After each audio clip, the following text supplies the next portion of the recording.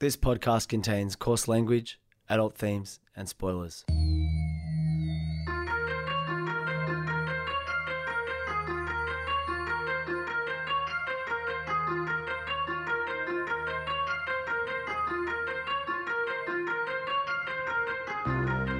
My name's Peach, and for the past couple of years I've been helping my friend Shag overcome his childhood aversions to everyday foods in the podcast Fussy Eater.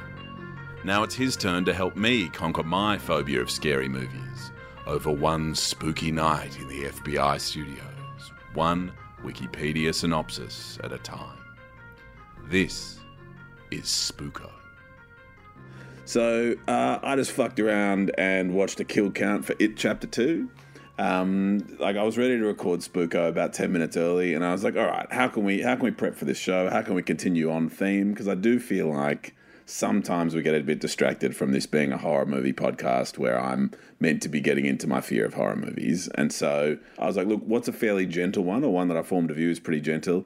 It Chapter 2, Shag, strikes me as one of the more gentle ones of all time. And if you watch it at 1.5 speed and minimize it down to a really small corner of your screen and just watch the kill counts, it looks really unscary and really boring at that tiny corner of my screen when I was sort of half doing work, half getting ready for Spooko. So basically, problem solved. I'm not scared of scary movies anymore. It's good. I mean, that is a really good way into it. And I'm glad you brought it back to the thesis of this podcast, which is that we can help you overcome your fear of horror movies and help you enjoy them through this very limited exposure therapy, which I know from talking to people online that a lot of people are going through the same journey with you. So I'm glad you brought it back to that, because at the end of this episode today, I want to show you a really disturbing image. But this podcast is all about consent. So I'm asking you straight away, and I will ask you again, once you know kind of what's in this image, if you're cool to have a look at it. So you don't have to answer now. I'm just saying at the end of this podcast, I'm going to ask that of you. Is that okay? It's okay to ask, yes. I consent to being asked. All right. Okay, all right. Let's switch gears, because one of the cool things we love to talk about is TikTok. Oh, yeah. And Spit Syndicate. But mainly TikTok, right? And yeah. I work in an industry where TikTok's a big thing that people like to talk to. Brands like to talk about it. Agencies like to talk about it. And I think it does, as a social media, it does three things really well. One of those things is it enables people to be creative rather than just share boring stuff. Like, at its core, it's about getting people to make stuff, not just share things, which I think is interesting. Yeah, I agree with that. The second part is it has become almost like an information source, especially for Gen Z. And whether right or wrong, because, some of the information's not fact-checked or right, but for things like dentistry, for things like dental care, for things like money management tips, all of these things, it's become an education source, which I think is really interesting, and probably something that a lot of the other social medias aim to be, but then became like Facebook, and they were just sharing like Trump content to boomers and have lost all their credibility. TikTok's getting close to that, FYI, but go ahead. But then the final thing is it's incredibly good at reviving awareness and, in some cases, the careers of old media, from music to TV to films. Things can die and then just come back to life, come back into the charts, come back into the public consciousness just by being shared on TikTok. Paul Keating has lived a second life on TikTok. Like, the algorithm just serves me so much old Keating being mean to John Hewson content. It's like, Pete, here's that time when he talked about the wet newspaper. I'm like, oh yeah, do it to me, TikTok. For people who aren't aware of Australia's political history, Paul Keating was a relatively successful Labor Prime Minister. So a highly successful treasurer, and then a moderately successful Labor Prime Minister. But I think really famously, and I'm going to try and get this right, because this is like one of those moments where I think a lot of politicians probably wish they had a moment like this in their life but never got one, where the opposition leader kept saying, why won't you call an election? Call an election now. And he said, because I want to do you slowly. like, holy shit. No, but like he's always going in. Like one of the best lines was on John Laws, and in 1991, Shag, as you might remember, was I think it was 91, the Mabo decision about land rights and the First Peoples of Australia fucking finally, having been invaded, having their land rights acknowledged by the white system of law imposed upon them. And so Paul Keating was on Talkback Radio on a reasonably conservative Talkback presenters program. John Laws, Shag, I think's dead, or like who gives a shit, but he was on there and he's getting calls from people being like, well, I don't like the idea of the people stealing my land. Yeah, it's my farm and I fucking bought it. And Paul's like, look, have you read the judgment? Like, have you read what they said? It's like, well, no, like I haven't read it, but like I know what it says. Well, it's like, well, like he's interrupted. It's like, well, hang on. So you haven't read it. It's like, no. It's like, well, so you've got nothing important to say. You've got nothing to contribute to this conversation. Is that right? Like, and the caller's like, well, I mean, I was just talking genuinely about land rights. It's like, no, you got nothing to say about this. You haven't looked into it. I have. Like, just hang up and go away. Goodbye. And he just went ham. And it's a very attractive thing, I think, because people rarely do it in public life. Don't know how he lost the 1996 election, but, shit happens. John Howard happens, as we learned at the time. And here we find ourselves. So not only has it revived the career of Paul Keating, it has also revived the memory of a early 80s slasher film that could have just been a copy of Friday the 13th, except for one particular scene. Now, the reason we're doing it today is because shout out to friend of the pod, Abs, who reached out and just said, and I'm going to read a message. TikTok just made me look up the final scene of Sleepaway Camp on YouTube. And since I won't be able to sleep for the foreseeable future because of it, I thought it'd be perfect for a Spooko episode. Peach, because you are a lovely, polite dude and is often manning our Instagram, you were like, oh shit, thanks. And then I replied because I'm like, lol, you actually don't know what's coming to you. I'm like, no, Peach, you have no idea what's coming to you. So today we are going to do a film called Sleepaway Camp. And before we go to the trailer, I just want to read you something from an article that Collider put out in 2018 about how, I think it was on the 35th anniversary of this film that came out in 1983. And the article was basically like why 35 years on, this twist will still completely fuck you up. And it quotes an essay that creates a word around something that we've talked about here before. You know, when we talk about those images in horror that stick with you, that just stay in your brain? In this essay, they call it the monumental horror image. And here's an excerpt. The things you see in images like these aren't brandishing a chainsaw or bearing a mouthful of fangs, but something about them feels completely terrifying anyway. It's not just scary, it's wrong. Like you're seeing something that should not be. Why monumental? In part because subjects of these images are horrifying more for what they represent than what they actually do. In most cases, they don't do anything but stand there. So today, Peach, and shout out to Abs for this suggestion. Today, Peach, we are doing a slasher from 1983 called Sleepaway Camp. I think it's going to do it to me slowly, Shag, this one. Dear Mom and Dad, I've been at a sleepaway camp for almost 3 weeks, and I'm getting very scared. Welcome to Sleepaway Camp. Someone is watching you. Hey, Mama, Reba! Someone is waiting for you. Someone wants to scare you to death.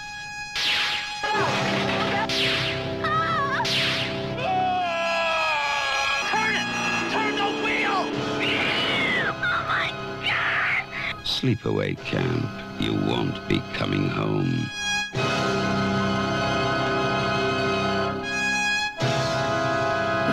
So long as we're thinking about old media, I feel like old trailers have a really weird tone. It's like, we're going to kill you. And it's like, well, it's like, don't kill me. Like, I'm coming to watch the film. Like, aren't I? But the other thing is they often contain warnings that's like, don't go to sleepaway camp. It's like, cool, I won't watch the movie then. It's like, sounds good. It's like a reverse psychology or like a rapper bragging. I'm like, nah, you suck. It's like, all the old trailers have got bars. They got heaps of fire bars. It's good. Hey, apropos of nothing, remember when there was a flex, and it's in the MTV Cribs era of rappers, when the flex was you never wore a pair of socks twice. So anytime you wore a pair of socks, you threw them away and then opened up another pack and wore them. Do you remember the really depressing Wheezy Wednesdays, MTV Cribs, where like Wheezy's clearly like hungover or feeling bummed? He's like, hey, MTV Cribs, there's my bedroom. Your girl slept there last night. Anyway. Like, and his heart's just not in. His heart's just not in the diss. It's like, obviously my girl didn't sleep there last night, Wheezy. Like, you're exhausted. Just be good to yourself. I really, really, really hope Lil Wayne never gets cancelled, purely because he is the epitome of just actually not giving a shit. I genuinely believe if Lil Wayne was not famous and didn't have money, he'd be living the exact same life. Yeah. Like, he just does whatever. He looks exactly... he must be like 75 now. I'm pretty sure. Like, he's our parents' age, I'm sure. I don't know how, like, he had a whole career before Drake had a career. You know what I mean? It's like... And yet he looks exactly the same. He just does things. He still raps the most insanely dumb but amazing things. Green Room is like one of his best ever verses. I'm like, okay, cool. That was 3 weeks ago. How do you do that? Like, it just made me realize it's like Lil Wayne has never cared about being cool. Ever. Like, he genuinely does it. And, like, that's why sometimes the things he does, people are like, Lil Wayne, and then 5 years later, everyone's doing it. Well, yeah, like, I remember that I reviewed the him and Eminem show at the SCG, which just sounds like a sentence from another world, in 2011. And it was, like, it sucked. But... like, he had like a 45-minute support set, and there was just like a 4-minute like half pipe demo in the middle of it of like, all right, guys, I brought some of my skating mates along. We're gonna do some skating. And 2011 was not a cool time for skating. Like, everyone was like, oh, geez, this is pretty corny.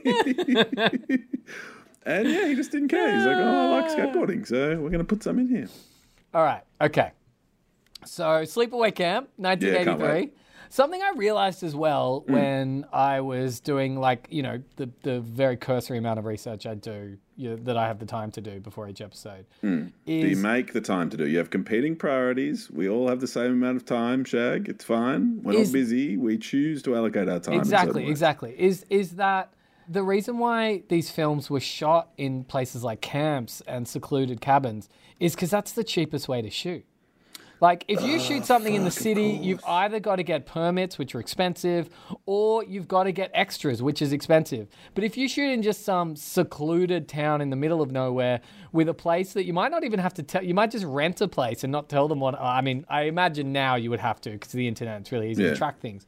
But there's a reason why you would shoot something in and entirely set something in a holiday camp, because it'd be like the cheap, especially like if you shot it just after holiday season when the place is not being used, like the cheapest thing to shoot, right? Anyway, so these films, slasher films that came out around the early 80s, they're all sort of influenced by Friday the 13th and Halloween, all incredibly cheap, all basically the same film. So they had to do things to set themselves apart. And this film... Abs, I'm not looking forward to this last line. I'm not feeling good about this. But yeah, all right. So this film had basically been forgotten until pop culture writers and people on social media were like, do you remember this twist? Because it's really fucked up.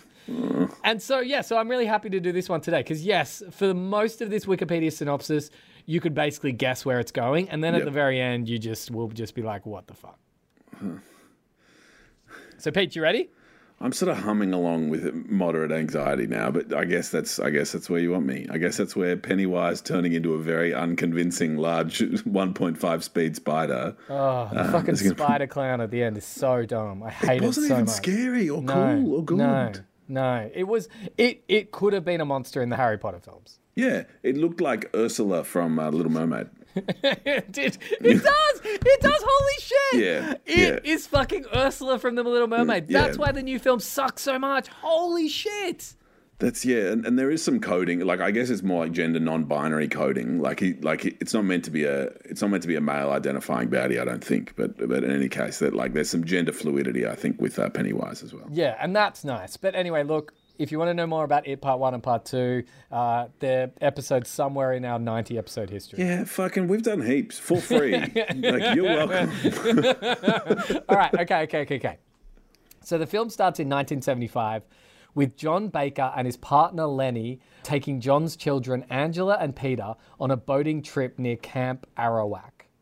Angela and Peter pranked their father by capsizing their boat. Classic. Every prank sucks. I hate all pranks. Just doing something mean and being, oh, there you go. They attempt to swim ashore where Lenny is waiting for them, but camp counselor Mary Anna recklessly strikes John and one of his children with her speedboat, leaving just one of John's children alive. Yep, okay, we've got a death, okay. But also, every one of these films includes, like, speedboating accidents. I would never swim in a lake. Why would you swim in a lake with boats? Ugh, yeah, like soupy, slightly warm lake water. Why don't you go to the beach? I know, we're very lucky here. Yeah, but okay, yes. yeah, sorry. Yeah. Coast, let's check our coast privilege. We should really check our coast privilege. All right, 8 years later, because we're now in 1983 when this film was released, Angela now lives with her eccentric aunt, Dr. Martha Thomas, and Martha's son, Ricky. Aunt Martha sends Angela to Camp Arawak for the first time, along with Ricky. Classic patriarchy line of, like, educated, intelligent woman is weirdo is a classic way to keep empowered, smart women down. Fuck you, writers of this show. Happens in law a lot as well. Any like good female barrister, even like up to 10 or 15 years ago, was like, yeah, she's a bit weird, you know. Yeah. That's so fucked. It's fucked. All right. So Aunt Martha sends Angela to Camp Arawak for the first time, along with Ricky, who had attended the camp before.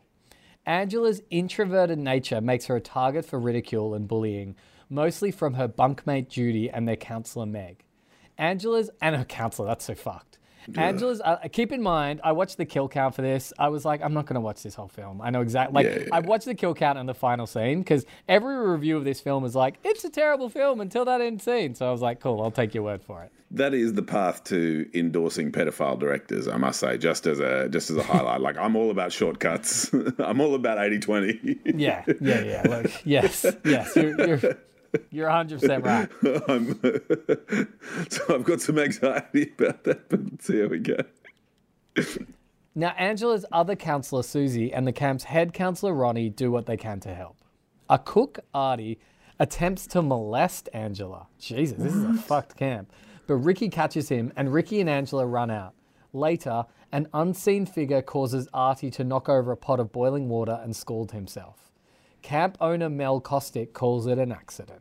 So was there a whisper of revenge there in the tone of that? Yeah, okay. There's clearly supposed to be a whisper of revenge. Mm-hmm. When campers Kenny and Mike mock Angela, Ricky and his friend Paul fight them. Paul befriends Angela. When Kenny drowns, his death is ruled accidental at Mel's insistence, although Ronnie and police officer Frank express doubt. Paul asks Angela to attend the film with him. I love the power of this camp, of this camp manager being like, this is an accidental death. Go away, police. I've ruled it. I've made my findings. And the police are like, look, I've got my doubts, but okay. Like the coroner's like, nothing for me to see here. The camp counselor's pulled rank, so... the coroner's done a spooko, being like, oh yeah, look, it all looks fine. Now, meanwhile, there's been a scalding incident, there's been a death, but Paul asks Angela to attend a film with him. After campers Billy and Mike throw water balloons at Angela, Billy is stung to death when someone traps him in a bathroom stall and drops a hive of wasps in it. Mel suspects a killer is in the camp. Do wasps live in hives? They do, like smaller hives. Okay, cool. We sometimes have wasps' hives in our house. I feel like the expression wasp's nest exists. And sorry, they're nests. You're right. I'm just like, what the fuck are we talking about here? Look, sorry, Wikipedia contributors, they look good on them. Well done. Now, Angela and Paul's relationship is strained when Paul kisses her. Angela has a flashback to when she and her sibling witnessed their father in bed with Lenny. The flashback goes further, showing both of the siblings pointing to another whilst in bed. At this point, Angela wakes up from the flashback and recoils from Paul's advances and runs away. Yeah, I'm having just a tiny bit of trouble following that. Yeah, okay. So Angela's remembering her dad and his male partner, female partner, having sex, and she walks in with the sibling. Sorry, I've just lost grip of that. Yeah, look, to be honest, Doesn't matter. All right, that's fine with me. She had some trauma, Yep. and there's some skullduggery happening, sexual skullduggery happening with the parents and their friends. Yeah, okay. That they were privy to as children, which has caused her to not be great with intimacy and have a fight or flight mechanic whenever it arises. Yep, good. Okay, I understand. I just want to be fully informed for this twist. I just want to be prepped for the twist is where my head's at. All right, okay. So because of that, Judy seduces Paul and Angela finds them kissing. Paul Sorry. Because of Angela rebuffing Paul's advances, Judy's like, Judy swings in, yeah. Yeah, okay, cool. Paul attempts to explain himself to Angela at the lake, but Judy and Meg shoo him away and throw Angela into the water. After Ricky rescues Angela, children fling sand at them. Ricky comforts Angela and swears revenge on her aggressors. You okay? So Meg is then stabbed to death in the shower while getting ready to meet Mel. At that night's social, Paul apologizes to Angela and she asks him to meet her at the waterfront later. Oh no, this is the triggering event. Yeah, okay. Mel finds Meg's body and is convinced that Ricky is the killer. The children who threw sand at Angela and Ricky are camping in the woods with their counselor Eddie when two of them ask to take them back to the main camp. He returns to find the four remaining children hacked to death with his hatchet. Back at the camp, the killer enters Judy's cabin and murders her, raping her with a hot curling iron while smothering her with a pillow. Oh God. Yeah, no, I'm sorry. I did not expect that to come through. That did not show up in the kill count. Oh God. Okay. I mean, again, 80s horror films treated rape as just another, horrible thing a killer could do to people. Is the twist worse than that? Yeah. Okay. The camp is thrown into a panic. Thinking Ricky is the killer, Mel beats him mercilessly, only to be shot in the throat with an arrow by the real killer. Okay. Frank is called and searches with the counselors for the missing campers. Paul is at the beach with Angela, who suggests they go skinny dipping. Frank discovers Ricky unconscious but alive. Ronnie and Susie find Angela sitting on the beach and humming, with Paul, whose head appears to be resting on her lap as she strokes his hair. Oh, yeah, okay. Yep. A bit of a ruse. Okay, I'm back. So a flashback shows Aunt Martha welcoming the survivor. We fucking hate flashbacks. We're an anti-flashback podcast, Shaq. Surely it's lazy storytelling. Hugely, of course. It's like, filmmaker, if you wanted us to know this, just show it to us in chronological order. Surely. So a flashback shows Aunt Martha welcoming the survivor of the boat accident into her home. It is revealed that Angela died in the accident. Aunt Martha took custody of Peter, her brother, and she raised him as a girl. Okay. Back in the present, Angela leaps to their feet holding a hunting knife, allowing Paul's severed head to fall to the ground. Angela stands nude and blood-covered before the horrified Susie and Ronnie and growls like an animal. That's the end of the film. Revealing her penis. Yes. But, okay, so here's the thing. Okay. So what's happened here is this character, Angela, is a boy raised as a girl, which I think now is quite a contemporary take on the fact that you shouldn't enforce gender roles on anyone, really. Yeah. She's a person with a penis who identifies as a female. I understand. Yes. No, she's a person with a penis who identified as a male but was raised as a female. But if you flip that around and go, if you identify as a female and you're raised as a male, that's only going to cause psychological problems on you. Oh, sorry. And so, but she now identifies as female, does she not? Well, I think the thing that's fucked about this is she is basically a monster at the end, right? Okay. So the final image, the reason why this final image and this final twist is not so disturbing, not even because of the twist, because it's basically Psycho, right? Psycho at the end. Yeah, that's right. He's talking about his mum, but he was actually the mum and blah, blah, blah, right? The final shot, which I'd like to share with you, if you'd like to see it. Consent. Fucking. So, no grudging consent. Enthusiastic consent. Yeah.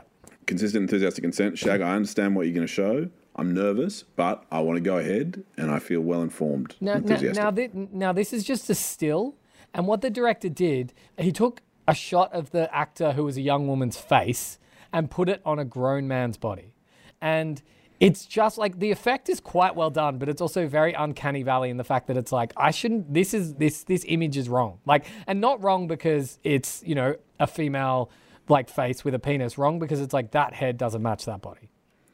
This feels goofy to me as you explain it. I don't think I'm well prepared for this. All right, do you want to have a look at this image now? If you're listening to this, feel free to look this image up as well. Just look up Sleepaway Camp final scene. Sleepaway Camp final scene. All right, I'm going to click on it. It's just a downloading. still. All right, I'm not looking at it yet. Okay, let me have a look at it. Oh. So that body and that head are two different people. And that's the final shot of the film.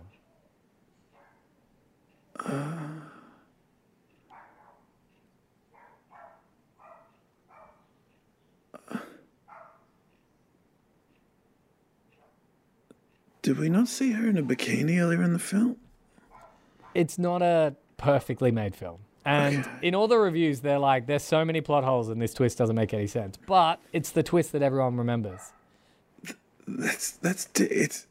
I think it's the whites in the eyes that are quite well done. Like, it's quite well lit and quite well, and they did her hair very well to do the gluing a head to a body. And so, Shag, you've seen the end of it. The end of it is like, here's a still. Yeah. No. So it's basically this shot. It's a slow sort of zoom out, and then I think that the whole screen goes like green, and then that's the end of the film. And up until this point, she'd just been sitting there, and you couldn't really see because it was quite dark, and you thought that was just Paul resting there. But you're like, something's wrong. Something's not right here. Well, I mean, horror is a genre that shames, it's shamed promiscuity was step one, wasn't it? And it's been a misogynistic and a racist. Happily, it's occasionally been socialist, which is good fun, but it's been a problematic genre. Are we to take from this that the uncertainty of Dr. Martha trying to transform a person born with a penis to someone who identifies as a woman has caused this person to murder others at the camp where their sibling died? Is that what we're to take? Yeah, and I guess what I'm trying to say is it's how sometimes, there's all those like Twitter accounts or, meme accounts that it's like conservatives getting owned or like leftists getting owned or whatever, right? It's like, it's that thought where it's like, I feel like unwittingly they're proving the point that you should never enforce a gender role that you decide on, and whether that's society deciding that everyone born with a penis has to like trucks and wear blue, or in this case, you're a crazy old woman doctor and you miss your daughter, so you're just going to raise your son as a woman. Same deal applies. You shouldn't enforce gender roles on people who aren't willing to identify as that. So this is a fable. This is didactic. This film is a. I mean, you could maybe you could look. I don't know if what I'm saying is like fucked, but I'm just saying it's like potentially this is less problematic and actually like a proper fable on like why we shouldn't be so tied to gender roles. And in fairness, you couldn't really have this twist in a play.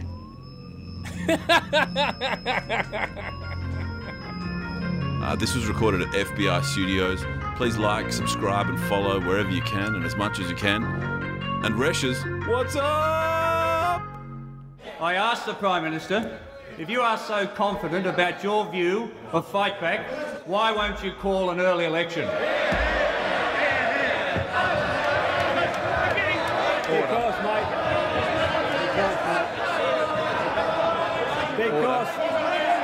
Order. The answer is, mate, because I want to do you slowly. I want to do you slowly. I know. There's got to be a bit of sport in this for all of us. No. There's got to be a bit of sport in this for all of us.